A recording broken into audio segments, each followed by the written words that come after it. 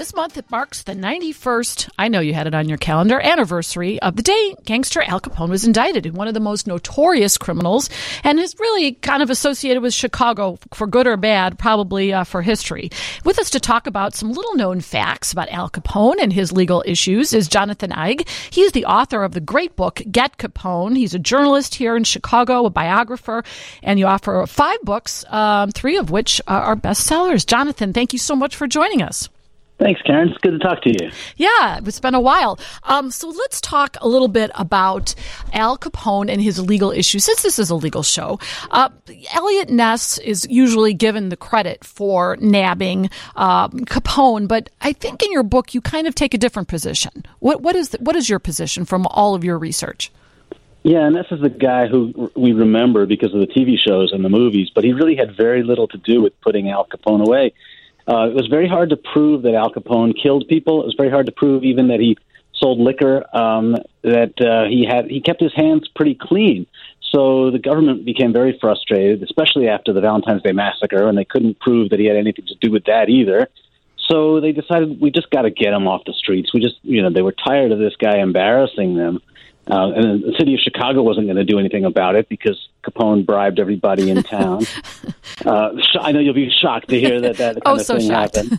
And luckily, it doesn't happen anymore.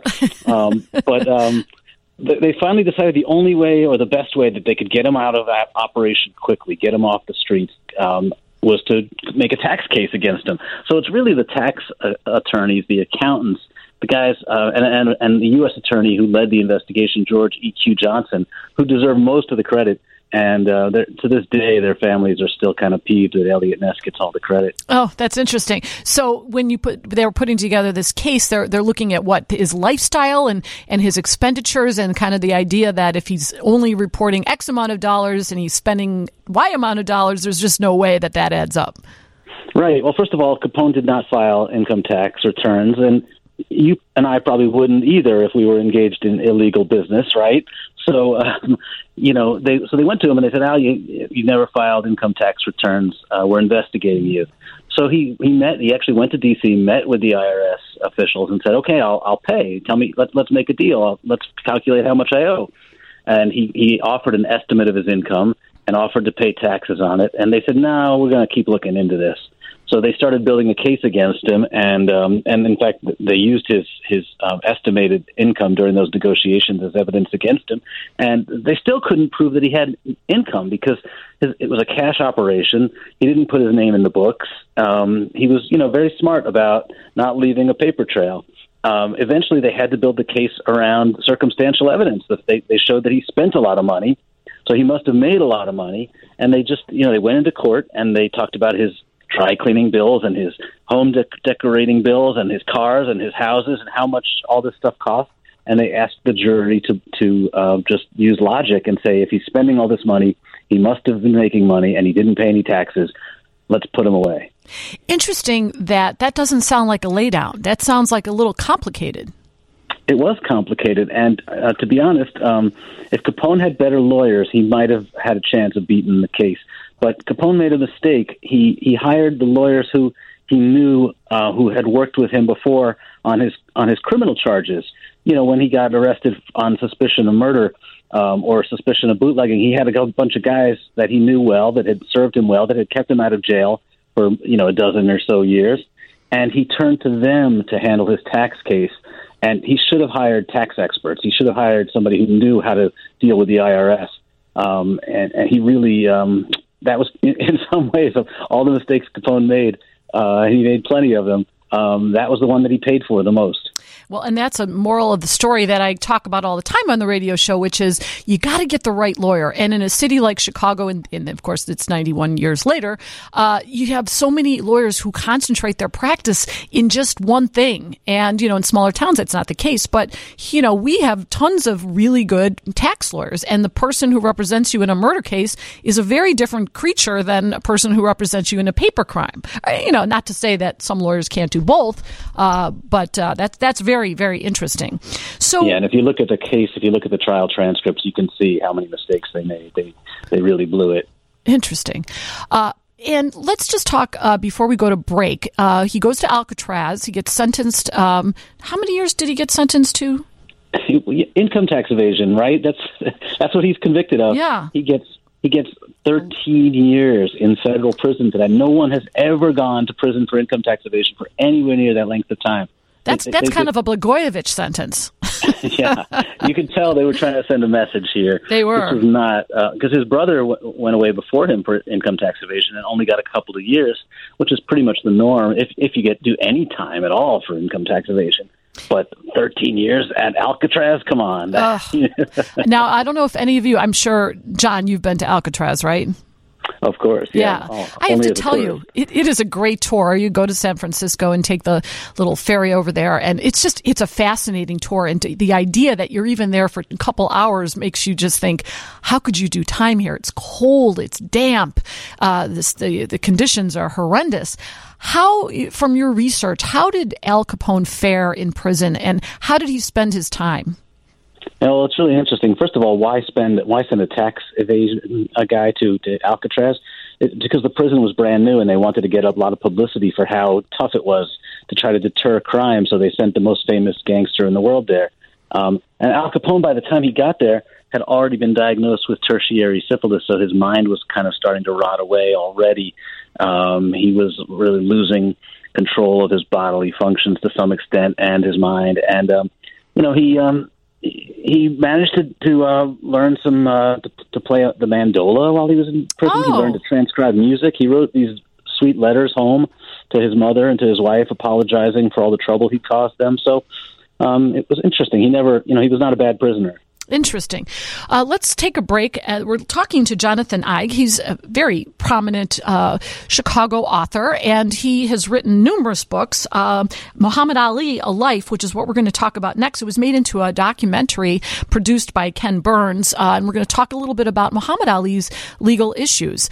You're listening to The Karen Conte Show on WGN. We're talking to Jonathan Eig, the world-famous Chicago-based author, and he is the author of his most recent book is Muhammad Ali, A Life, a biography of the great Muhammad Ali. Jonathan, I want to talk to you a little bit about your book, and it was made into a documentary by Ken Burns. How was it to work with him? It must have been a real pleasure.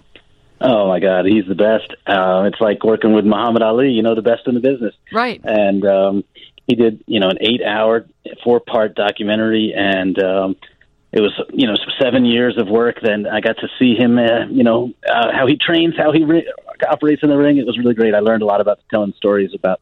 I learned a lot just from being around Ken and his whole team.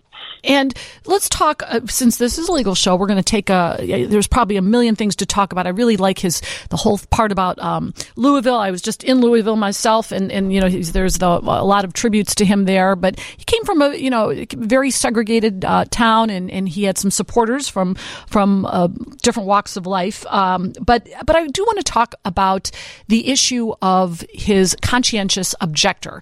And I know we've heard this story, and can you just tell the listeners who maybe don't know about this a little bit about it, maybe some things that you learned that were not known before? Yeah, it was really interesting. When Ali joined the Nation of Islam, he was soon after that drafted. And at first, when he took the test, he failed the IQ test, so he wasn't eligible for the military. And then when they needed more soldiers to call up for Vietnam, they lowered the number of the IQ test, and Ali was suddenly eligible. And he said, wait a second, I'm not any smarter than I was before. Why do they want me? He began by saying he didn't want to fight, that he was better off, fighting and making money. The government could tax him and buy tanks with all of his tax money. So he didn't exactly sound like a conscientious objector. Then he started saying, well, why would I want to go over there and fight a bunch of dark-skinned people when my country doesn't even treat its own dark-skinned people very well? Why do they want to send me over there to kill more brown-skinned people? I got nothing against those Viet Cong. So he's still not exactly sounding like a conscientious objector. And then, he sort of evolves and begins saying, well, my religion says that we don't fight in secular wars. We only fight in the wars of the apocalypse. And that's where he drew the line. And we talked about Al Capone earlier and what a bad job he did of hiring lawyers. Well, young Muhammad Ali did a good job of hiring lawyers, and he got Chauncey Eskridge of Chicago to represent him. Chauncey Eskridge also represented Martin Luther King Jr. And Chauncey Eskridge and some other lawyers began making the case that that the Nation of Islam was a legitimate religion, and that Islam was a religion, even though it was only sort of tangentially connected to the Nation of Islam. The Nation of Islam was modeled after traditional Islam, but it was not the same thing. But they still made the case that Ali's religious beliefs were genuine. He sincerely believed that he was not permitted by his religion to fight, and that's the case they took to the Supreme Court. Ali was banned from boxing for 3.5 years while he fought this case. He was convicted of draft evasion, sentenced to prison, and while that case was on appeal, his boxing license was stripped, his passport was taken away, and he had to look for other ways to make a living while the case made its way through the courts. And the resounding ruling was a unanimous opinion, if I'm not mistaken, that he was right. Yeah, but it was a close call, actually. That's one of the things I learned. It was very interesting. The Supreme Court was prepared to affirm the lower court's ruling that Ali was guilty and send him to jail. The Supreme Court had taken a tentative vote, and they were prepared. They weren't going to even rule on it. They were just going to decline to take the case from the lower court that had ruled against Ali.